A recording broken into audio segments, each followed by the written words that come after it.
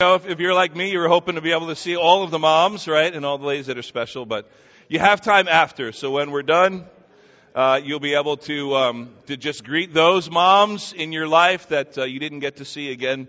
Those ladies that you know are moms, and honor them, and the spiritual moms. And I even know, of course, like myself, there's some of us who have lost our moms, and today can be a difficult day, and we remember them. But today's a day to celebrate them, even if they're no longer with us physically. If you remember from last week, the great hope that we have, that we will, in some way, be able to be reconnected with our loved ones in heaven when the Lord Jesus returns. And so we don't know what that's going to look like exactly, but I guarantee you 100% that we're going to love it, and it's going to be so much better than whatever it looks like here. And so that's also a hope that we have for today on a special day of Mother's Day. So let's dive right back into God's Word, and there'll be certainly ways to connect the passage today to the fact that we're celebrating moms and how we remember life we have because of them, and then of course they are called to nurture their children like God does with us, we being His children.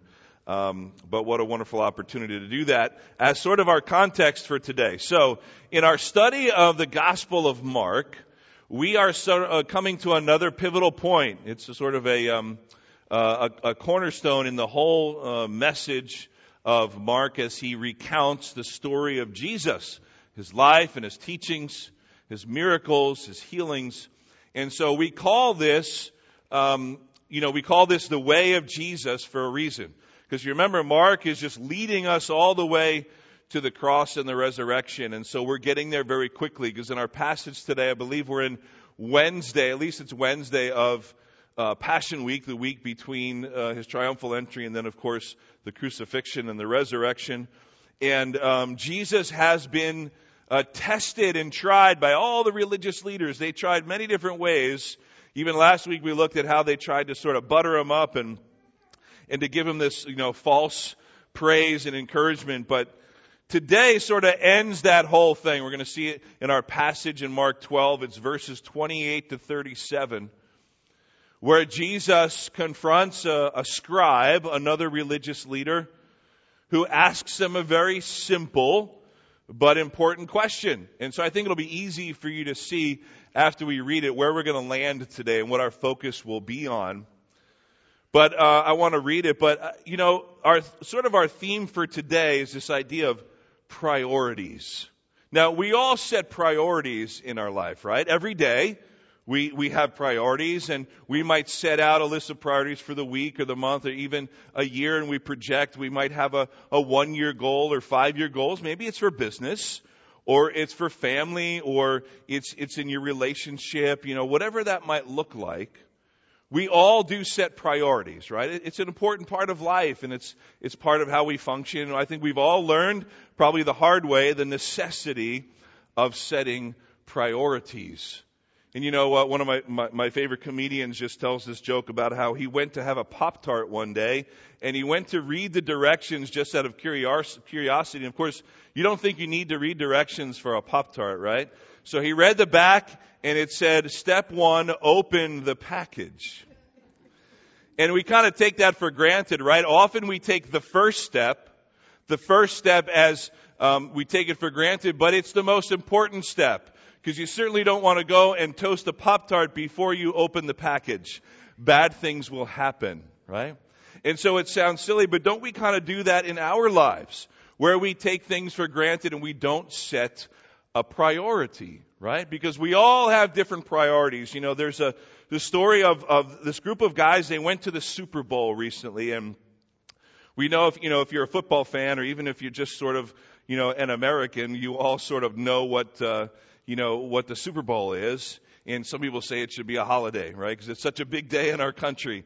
We have the Super Bowl, and it's the last two teams in the NFL, and they play for all the marbles, right? And so there was a group of guys who had saved all year long, and they got their tickets, and these tickets go for thousands of dollars, right? And so they went and they got their seats. There was a group of 5 of them, and they were so excited. They noticed before the game that there was a seat next to them that was empty, and then there was a woman there, a middle-aged woman, and she was there by herself, and there was an empty seat, and That's pretty strange for something like the Super Bowl because, they sell out ahead of time. And again, the tickets are so expensive and hard to get. It's such a big deal. And so one of the guys just kind of looked and felt bad for her and said, "Excuse me, I noticed there's an empty seat here." And she says, "Yeah, my husband was supposed to come with me, but he passed away." And he said, "I feel so bad. I'm sorry. I'm sorry to hear that." And she said, "Thank you." And then he thought and he said, "But I was really just curious. Like not even a brother or a sister or a friend or relative would want to take this ticket because it's worth so much money and you still had to come by yourself." And she said, "Yeah." And he said, "None of them would come with you?" And she said, "No, they all insisted on going to the funeral." Okay. So there you go. A little off-color humor, but you know what I love? I love when I tell those kinds of jokes. What I just look forward to is just that initial moment of reaction because you're following along and there's that quick, "Wait, what? Oh my God." It's so good. But we all have different priorities, right?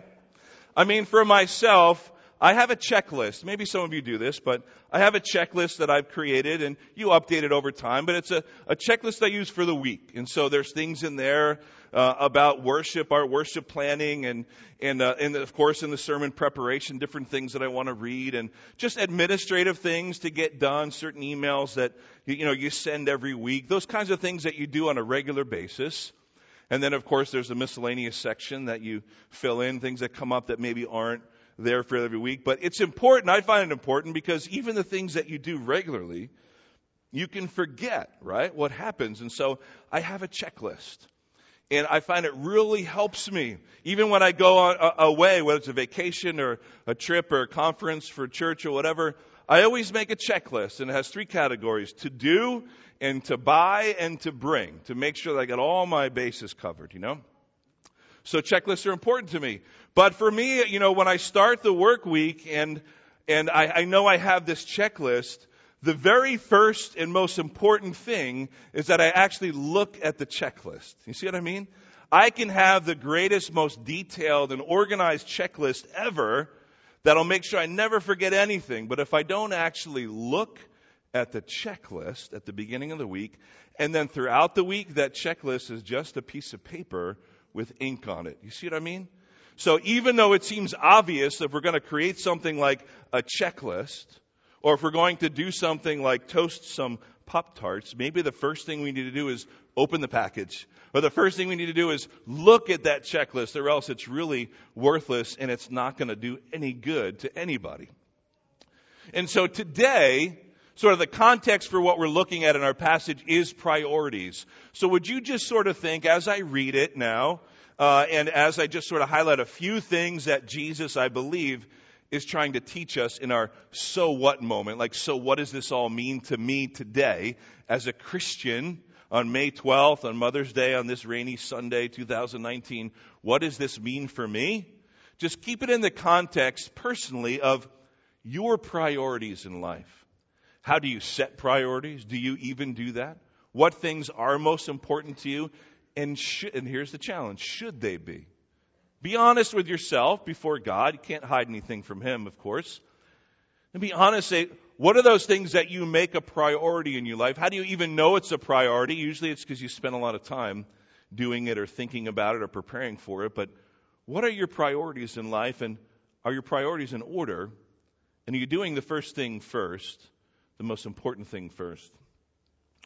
At another church where we used to go many years ago, there was a deacon in the church, and he was the one in charge of getting together all the budgets for all the different ministries and the leaders. And so he would always come into my office and ask me this one question. He would ask every ministry leader, and he would say, we're about to put together the budget for this year. What are your big rocks?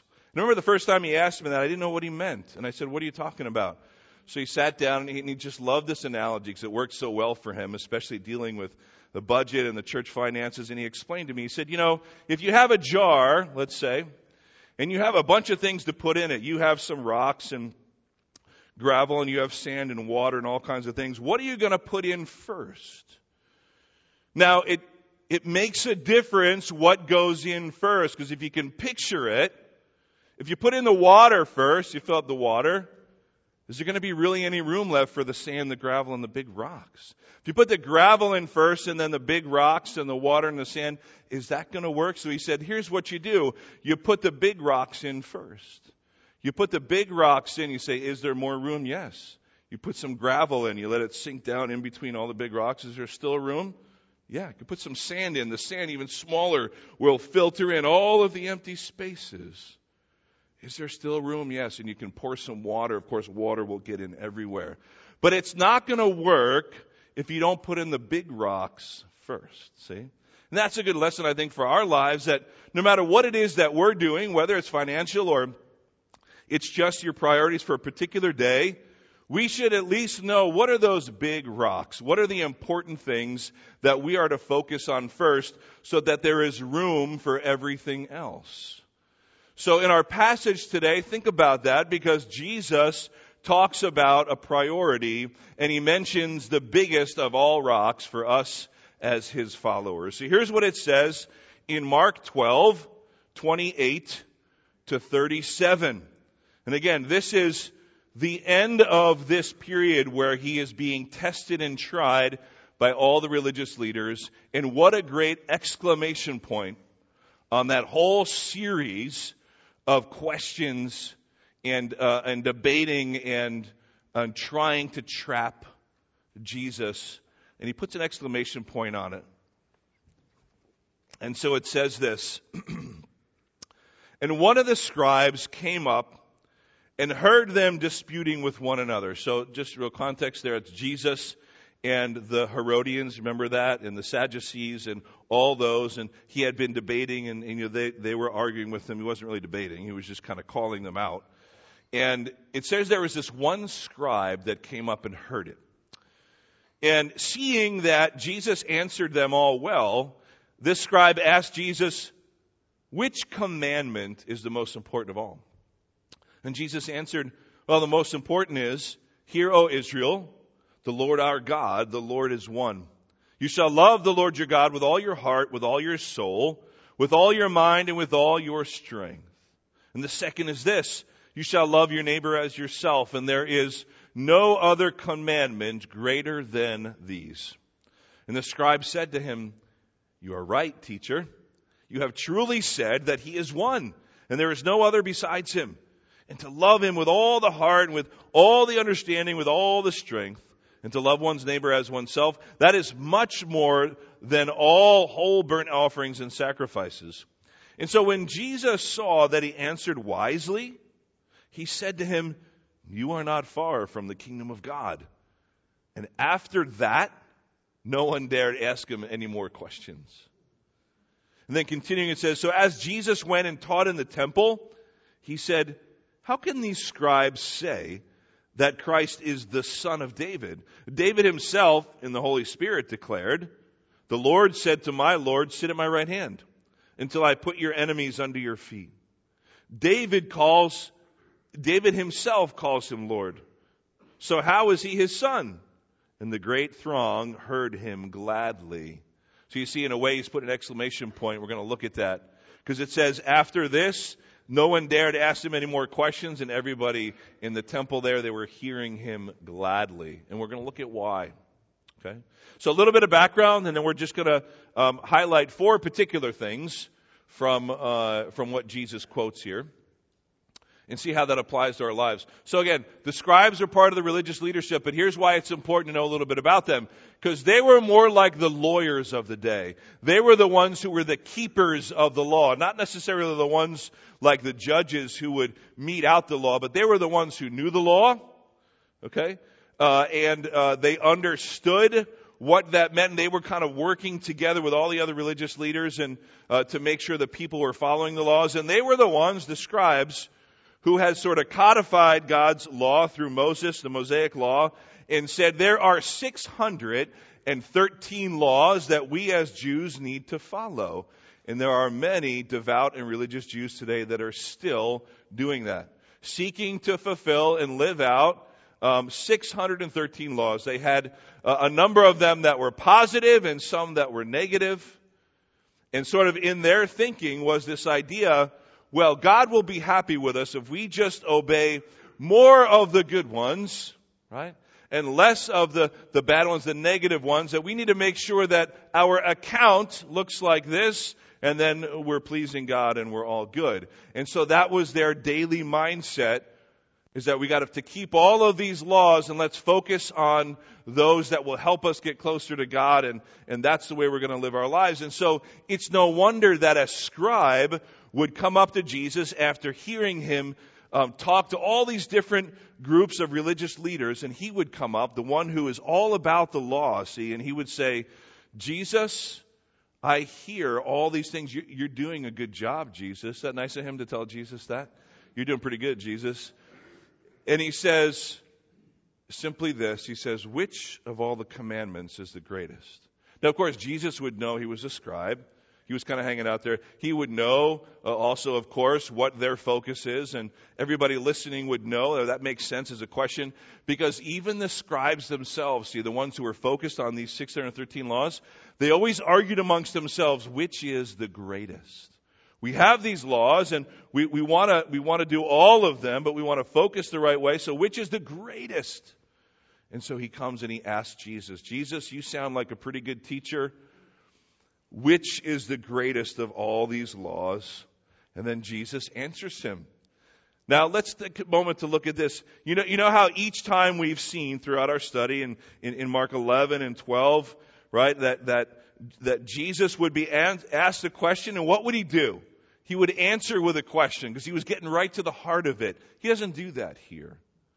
Because he sees, and it'll say in a moment, he sees that the guy is close. He says, you're close to the kingdom.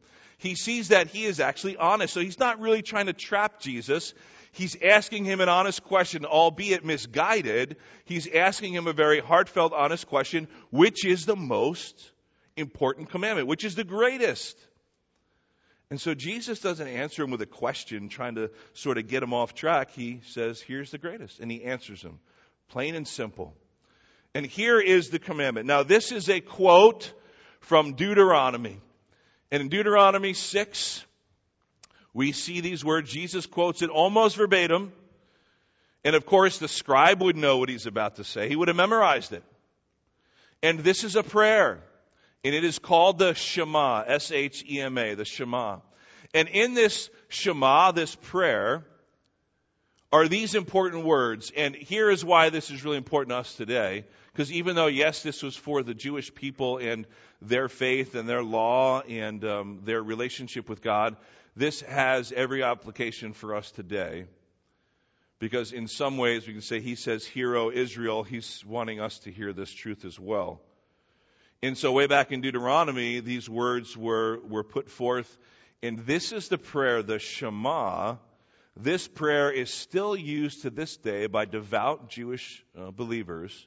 Every morning and every evening, they say this prayer. And they've added things to it, but this is the crux of it. It is, in a way, the most important thing that they say and do all day. It has sort of been likened to the John 3:16 for Christians. The one we all sort of know and memorize and see all the time. This is that for them in a way. And so Jesus quotes it. And he says, here's the most important commandment. Hear, O Israel, the Lord our God, the Lord is one. You shall love the Lord your God with all your heart, with all your soul, your mind, and your strength. And then Jesus says the second. Now, he didn't ask him the top two.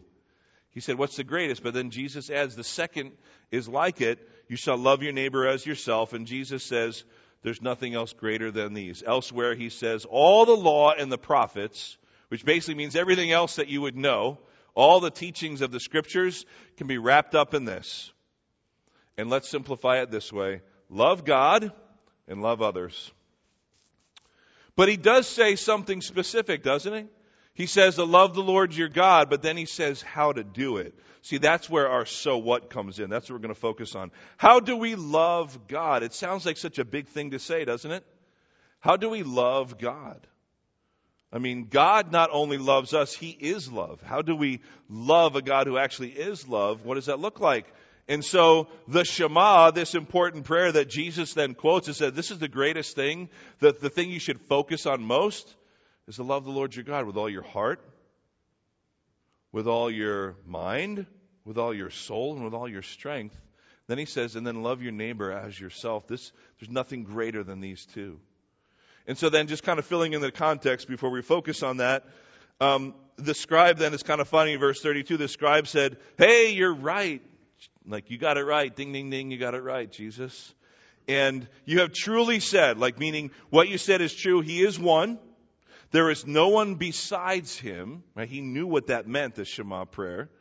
And to love him with all heart and understanding and strength, to love one neighbor as himself. The scribe even says, yeah, all of that is worth more than all the whole burnt offerings and sacrifices. This is a scribe saying that. And so Jesus says, when he heard that, he answered wisely, you are not far from the kingdom. Then no one dared ask him a question again. And then finally, again, I'm going to tie this in at the end. But Jesus himself, without being prompted, that's important. He goes into the temple and he asks this sort of complex question. He says, how can these scribes, the one that just asked him a question, how can they say that Christ is the son of David? Remember, the Jewish people were looking for the Messiah, who they knew would come from the line of David, David the king, right? So Messiah would come and be king and sit on David's throne. And Jesus says, how can they say this? It's like an open-ended question. How can they say that Christ is the son of David? Because David himself declared these words. This is from Psalm 110. So you're going to write that in your notes, in your study Bibles. It should say that. So Jesus then quotes another Old Testament scripture, Psalm 110, a psalm of David, where it says, the Lord said to my Lord, sit at my right hand until I put your enemies under your feet. So David calls himself Lord, Jesus says. Now how is he his son? And they all heard him gladly. So what Jesus is talking about is his deity there, that he is the promised Messiah. You remember when all this is happening? Like a day before he is betrayed, a day before the Last Supper, a day before he's betrayed and goes to the cross. Jesus, and this is important, church, that Jesus is proclaiming his deity, that he is God, that he is the promised Messiah, that he is the one that the scribes wrote about and tell everybody, we're waiting for this Messiah. He is the one. So when Jesus quoted from Deuteronomy 6 in the Shema, he says, the greatest commandment is, hear, O Israel, the Lord your God, the Lord is one. It means that he is one and the only one. See, even going back to when Moses was giving those words, if you look in the context of that Deuteronomy chapter, Moses was saying, don't follow any false gods. There's going to be pagan gods out there. Be careful and beware, because your God is the only true God. And he's the one God. That's what he's saying. And that's what that whole thing means. So when the Jewish people pray that morning and night, they're reminding themselves and others and their families saying, we serve the one true God, the God of Abraham, Isaac, and Jacob. None of these other pagan gods. But what does that mean for us? See, all of the gods that we create in our lives, whatever that looks like, whatever you put as a priority before the one true God becomes a God that you have set before him. And so we are called to love this one true God. And then Jesus goes on to even say, and Mark, of course, has a reason for including that right here, that Jesus went to the temple and said, how could this be? Because basically, I don't want to spend a lot of time on it, but in that Psalm 110, it says, the Lord said to my Lord. You know what that means? It's God and the Messiah. The Lord, meaning God, said to my Lord, Messiah. Okay, so David is basically saying the coming Messiah is going to be my Lord. Even though he's of my lineage, the son of David, and going to sit on my throne, he is still my God. And Jewish people would have sort of tripped over that. How can that be? But Jesus is basically saying, I'm the one. Believe in my deity. Okay, it's an important part of the context. So, how do we love God? That's the big question for today. How do we make that a priority? It's really easy to say, isn't it? Love God and love others. Okay, great. Now we can pray and go home. But how do we do that? What does that look like? How should we be trying harder to do that? Do we make a checklist? I loved God today by doing this, and I did this and this and this. What is that? How does that play out in the life of a Christian every day? So let's look at the four things that he mentions and that are mentioned as most important. Loving God by doing these things. By loving God in 4 ways. With all of your mind, with all of your heart, with all of your soul, with all of your strength. So look at those 4 things, okay? And it's important too. There's really no special order. There's no special order given in this Shema prayer that we should first love God with our, heart, and then its soul, and then its mind and strength. The idea here is this. If you put them all together and you hear it, love the Lord your God with all your heart and your soul and your mind and your strength, it means everything. We kind of use idioms like that in today's language, like love God with everything that you are, or do something with, your whole self, put your whole self, you all in. We say that in many ways. That's what this means. There's different elements. We want to look at them, but there's no particular order. We don't start with one and the other. But the idea is that all together it represents that it is our whole being loving the one true God. That's most important. Okay? So, again, not taking them in the order that they were written, because that's really not that important, but we want to make sure we look at each one. So, how do we love God with our mind? So if he says, love the Lord your God with all of your mind, among the others, what does that look like? How do you love God with your mind? Do you love people with your mind? I mean, how does Scripture sort of unfold that? And what does that mean for us? I mean, when it says to love the Lord your God with all your mind, it has to be talking about what happens in our minds. What do we do with our minds? We think, right? We process information. We all do that differently. But we all sort of take in information that we have and we process it. I remember way back when I was a kid, I'm dating myself now, but I remember going to computer class in school, and we would have these big computers, and yes, we would use these old things called punch cards.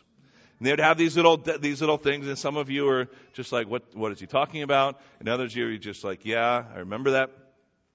And you had these punch cards that had information. I forget all how it worked, but the computer could only read like what was on this punch card. It would take it and process the information.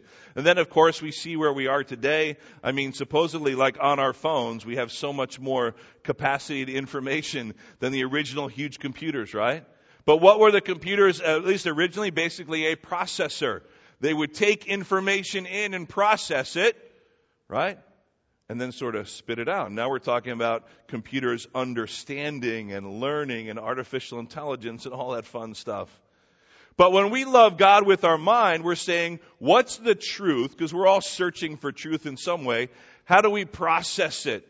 And how does it then change us? So we take the facts about who God is, the facts about Jesus and what he says he's going to do and what he did. Did he really do that? The facts about who he says he is, and we take it in and we receive it and process it mentally. That's a really important part of how we grow to love God. And you'll see how it all comes together. But our minds process information. So what are the facts and how do we get them? The facts, as Jesus claims, is that he is God. He claimed to be God, not just a good teacher, but God himself. And so we look at all together. We won't look at all of them, but we look at what Jesus taught about himself, about God. We look at all of Scripture from Genesis to Revelation, the whole counsel of God. We put it all together. Those are the facts, the truth. And then mentally in our minds, we are to understand it. How do we understand? We read it. We meditate on it. We research it. We observe it. All do that with our minds. You see, that's part of what he's saying. Love God with your mind. Take the truth of what God says about himself and what Jesus says about himself in the very Word of God and process it. Okay? So that's one of, not a step, but one of the aspects of loving God. We love God with our mind. So we read God's Word. We have to study to understand. I said earlier, we have these words that are important to us as part of our core values. It starts with learning. We learn, we grow, we serve. Now those have a particular order. It starts with learning. We have to first know the facts before we make a decision, right? Don't you do that? Somebody asks you to say yes or no. You want to do this or not? Well, wait, what are the facts here? What do I need to know? You want to go buy a new car? Well, you do some research first. Don't you do some reading? Well, what does this car compare to this one? And how does this look? And what are the features? And what are the options? And what is this salesman going to try to sell to me that I don't need? And all of that. You do some research and you think, right? And you read. And it's sort of that same way that we love God. We come to learn to love God with our mind by learning. And how do we learn? We read God's Word. Okay? We read God's Word. There's many different ways to learn about God, but first and foremost, we have to read His Word or else we won't know Him. So, that's one important aspect. We love God from our mind. We can't leave that out. Because then if we talk about the heart, He says, love the Lord your God with all your heart as well. We can't just do it with heart. Because the mind has to be a big part of it. Because the heart necessarily doesn't process truth. I mean, yes, we understand, especially the ancients, when they were writing this, they understood the heart to be the center of all of the human personhood. It is the heart, right? Before they even understood all that we know about the mind, everything flowed from the heart. But we understand, in a physical sense, all the blood flows right through the heart, and the heart pumps it out. So in a way, it is giving life to all the rest of our physical bodies. But He says, love the Lord your God, yes, with all your mind, right? We're learning the truth about who He is. We know where to get it. It's something we have to do all the time. We keep learning. But then with all of our heart. Why? Because the heart also brings into it the emotions. And the emotions, yes, are very important.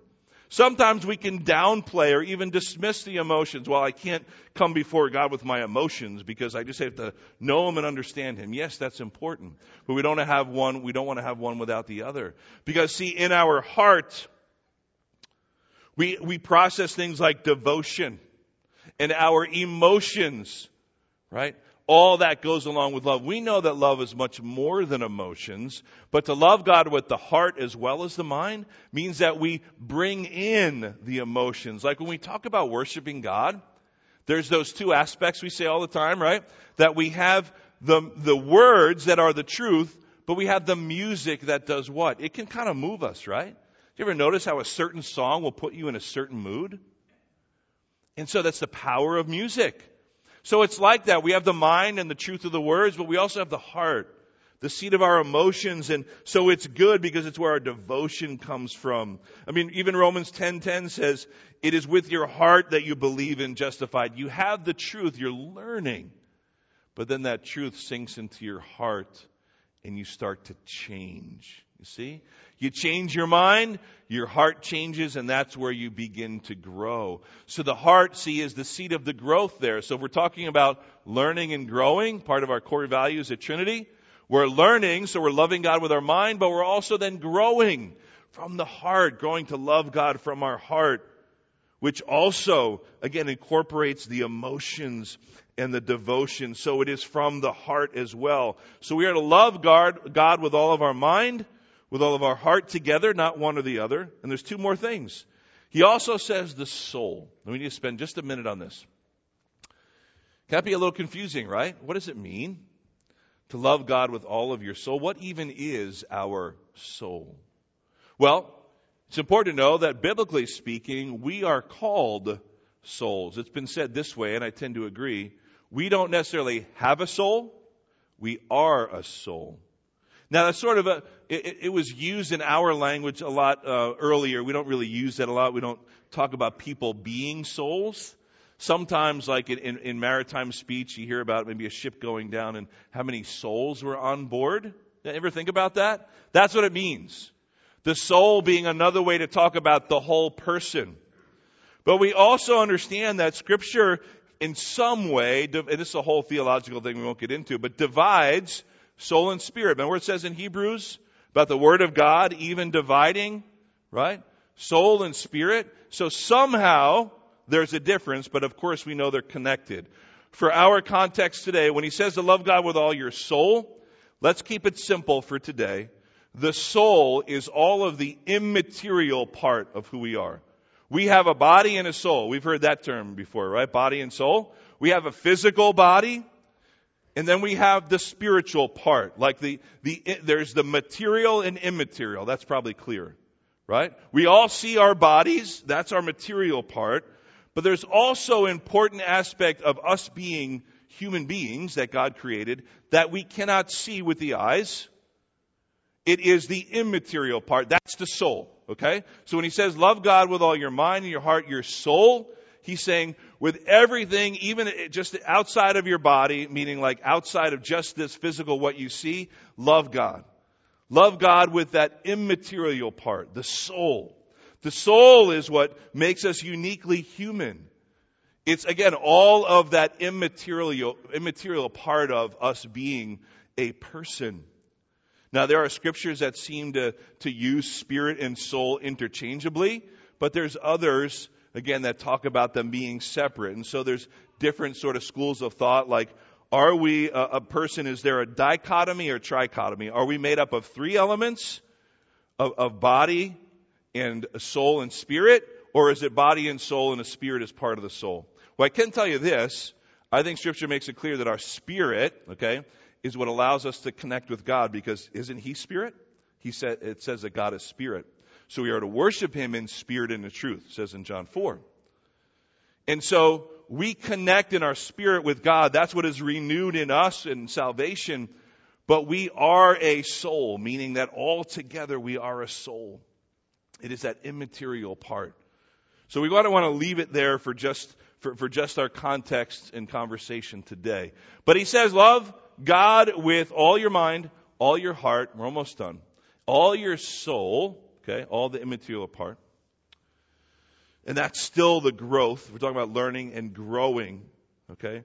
We are to be growing in our soul. Jesus says, come to me, all you who are weary and heavy burdened, I will give you rest. And later on in those verses, he says, rest for your soul, even rest for your soul. Doesn't that sound good? Yes, our bodies need rest. Clyde had a long 2 days and we got home late last night, and man, we needed rest for our bodies. You ever just kind of flopped out on the couch of your bed? You're like, man, that is it. And the brother says, amen, right? We need that. But also, Jesus says you might even know it, you need rest for your soul. For that immaterial part. He says, I'll allow you to have time. You have your Sabbath. Take the rest that you need for your aching body. But your soul needs rest. Do you know that?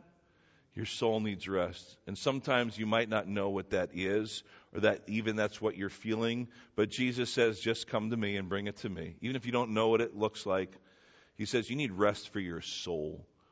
Everything apart from just your physical body, he says, bring it to me, and I'll give you rest for that. In that context, he was talking about people like the scribes who are all about keeping the law, and he says, you're free from that. That's going to wear you down trying to keep all 613 laws. So he says, come to me if you're weary and burdened with the law, and I'll set you free. I'll give you rest for your soul. So you can just rest in me, so you don't have to keep those laws anymore. Isn't that beautiful? That's what he means by that, rest for your soul. So we love God with our mind and our heart and our soul, all of that together. And then finally, he says, even with your strength. So again, these are priorities. What are the priorities of our mind? That we're learning God's Word as a priority. The priority of our heart is that we recognize God created emotions and we connect with Him through the Spirit because He is Spirit. But also then through our soul. Why? What's our focus there? It's everything that is eternal. And I'd be remiss if I didn't say this before we end with strength.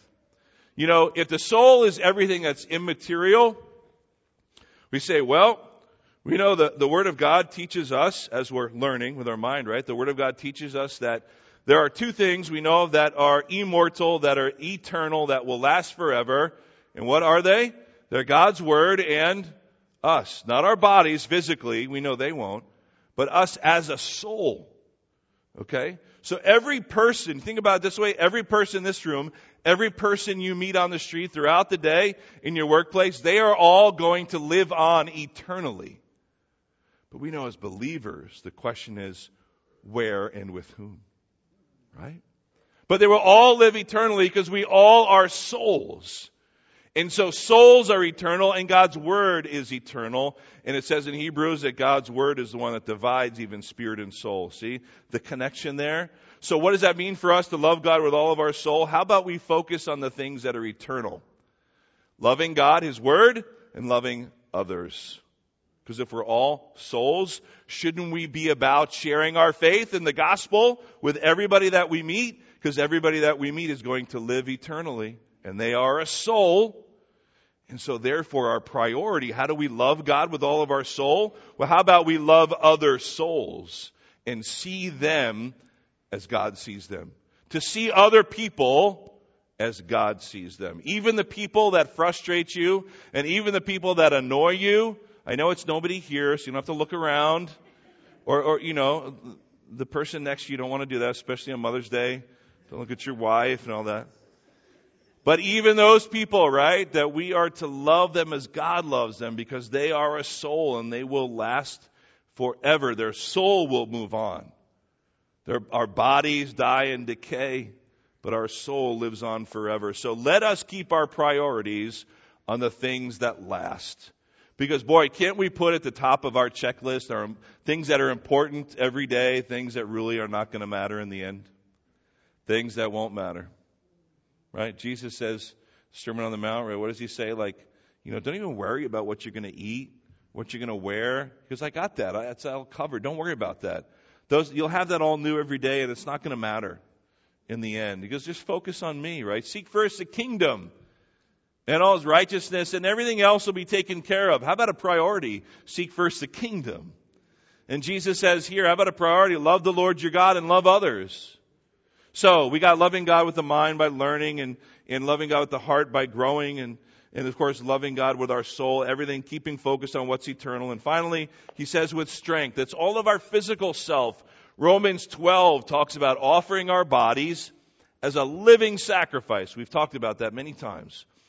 A living sacrifice. So that means abstaining from anything that is sexually immoral. That means recognizing that God gives us this physical body as a vessel. We are called now the temple of the Holy Spirit living within us. So maybe it's even things like we should watch what we eat and what we put into our bodies, right? What we're doing with our bodies. Things like, what are we looking at? What are we listening to? What are we talking about? What words are we saying to others about others? How about with our hands and our feet? What are we doing for God that lasts eternally? What are we doing? We're loving God with all of our strength. Where are our feet taking us? And what are we putting our hands to do? Are they things that will last eternally, that will glorify God, or are they things that will just fade away? So we love God with all of our strength. Yes, it's our physical self. It means discipline. It means determination. It means all of our courage. It's about being intentional, living sacrifices. Our body is a vessel. Be remaining pure in every way. Our eyes, our ears, our mouth, our hands, our feet, even our stomach. What are we putting in? All of those things go together. That's how we love God in practical ways, by honoring him with the bodies he's given us. Body and soul. Heart, mind. Strength and soul. And then he says, you are close. He tells that to the scribe. Why? Because he was so close. He had it. He understood. He was so close to the kingdom. Why? Jesus says, you have the understanding. Now just surrender. You have the understanding. You know the truth. You've said that I taught well and you're right. You know the truth. Now let the truth set you free. That's what he's telling him. Man, you're so close. You know people like that in your life? They know the truth of the gospel. They just haven't yet surrendered and believed in the Lord Jesus as Savior and all that means, putting their faith and trust in him. And then, again, that passage ends, 35, 36, and 37, where Jesus teaches in the temple about his deity. He's using Psalm 110. Look, everybody would have known that at the time. What he's talking about, the Lord says to my Lord, sit at my right hand. He's saying, look, just think about it, everybody. He's saying, think about it, people here in the temple. You say the Messiah is going to be the son of David, but yet be his Lord. How could that be? And Jesus is saying, look, it's me. I'm him. I'm the Messiah. I'm of the line of David, but I'm also his Lord, just like David said I would be. So how about you listen to that person that you venerate, your father David, right? And I am the one.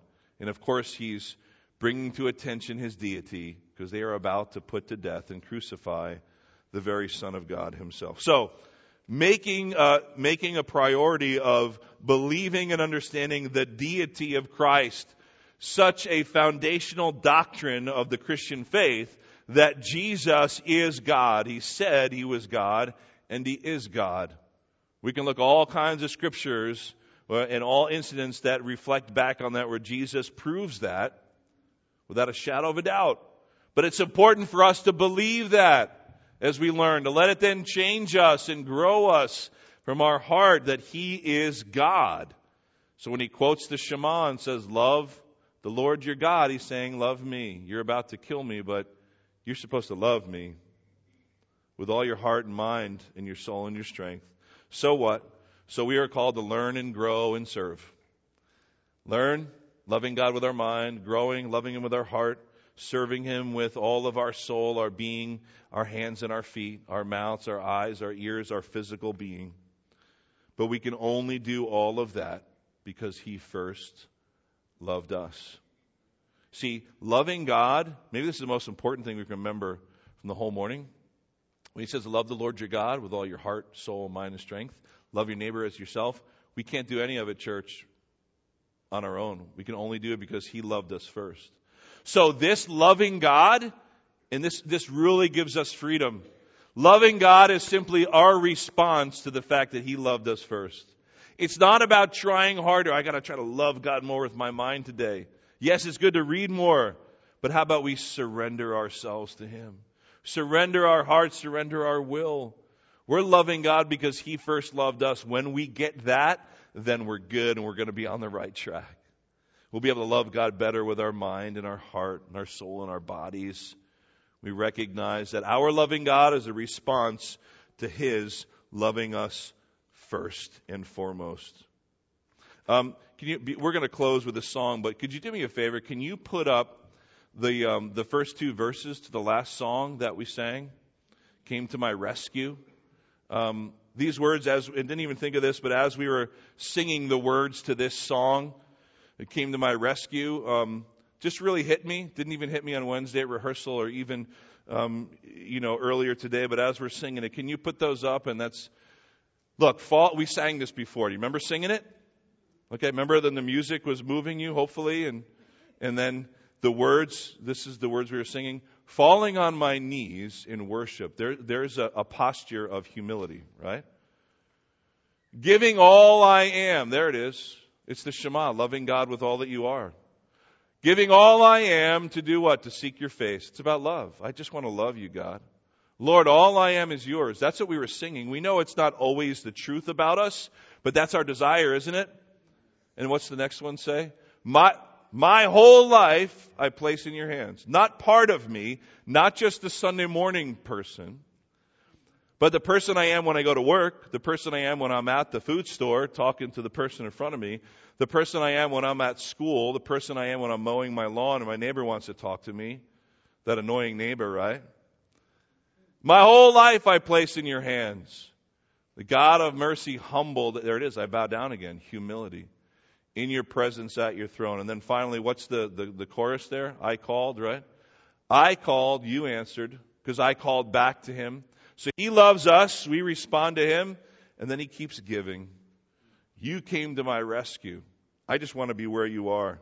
I think that's a good way to sum that up. We're to love the Lord our God with everything that we have, because everything that we are is his anyway. All of our money, all of our time, this body, everything, our mind, our heart, our very soul, it's all his. He created it. He created it. He redeemed it. He loves us. He is in the process of continually restoring us as we let him. How do we let him? We love him. With our mind learning the truth. With our heart growing in our faith and trust. Right? And with all of our body serving. Taking our hands and our feet and saying, God, what do you want me to do with this? So let's just close now. I'm going to pray, and then we're just going to close with a simple song. And again, let the words mean something to you, and allow the music as you hear it to kind of move you to become maybe a little more vulnerable before God. Father, we thank you just for everything. Thank you for being our God and for even just freeing us from 613 laws, freeing us from having to just keep a list, even a checklist of do's and don'ts, but just saying you have set us free. And if we ever put it back on ourselves, you say, just come to me if you're burdened with it. I'll give you rest for your very soul. Thank you for setting us free, God. And our freedom, we know, was free for us, but cost Jesus everything. And so we want to sing of that freedom, and we want to enjoy that freedom, and we want to love you, because you are the God of love who first loved us. And so we respond to that love by saying, God, we love you. We want to love you, give you all of our mind, all of our thoughts, holding them captive. And we want to give you all those things we think about. We want to focus on the truth of your word. Let that fill us and nothing else. Putting those big rocks in first. Let it be the word of God today, Father. That would be the big rock, that we would put those things in first and everything else would fall and be filtered around it. But God, that we would also love you with our heart. The seed of those wonderful emotions you gave us, that we might even be moved to tears, or sometimes to stand up and shout and raise up our hands, and sometimes just to bow our heads in complete reverence and awe of you. But that we would then grow in our trust in you through our loving you in our hearts, and then, of course, our very soul, that which is eternal. May we love you and give our attention to the things that will last forever, like other people. And then, God, with our strength, all that we are physically, all of our courage and devotion and attention goes to you. And we know, Father God, then we can love other people, other souls, as we do ourselves, because you first loved us. So help us to set our priorities straight today and even this week, that we would focus on what our priorities are. God, we know the truth is that you are to be the priority, but the reality is we don't always do that. So would you help us? Give us the courage to do that, to remember the beautiful words of that prayer, to hear, O Israel, to hear, O church, the Lord your God, He is one. We serve the one true God, that is you. May we put all other little gods that we create on our own, may we put them aside and give our full devotion and attention to you, all heart, all mind, our soul and strength. Father God, we can only do it as you lead us, and we are obedient and trusting in you. Help us to do those things today and always. In Jesus' name, amen.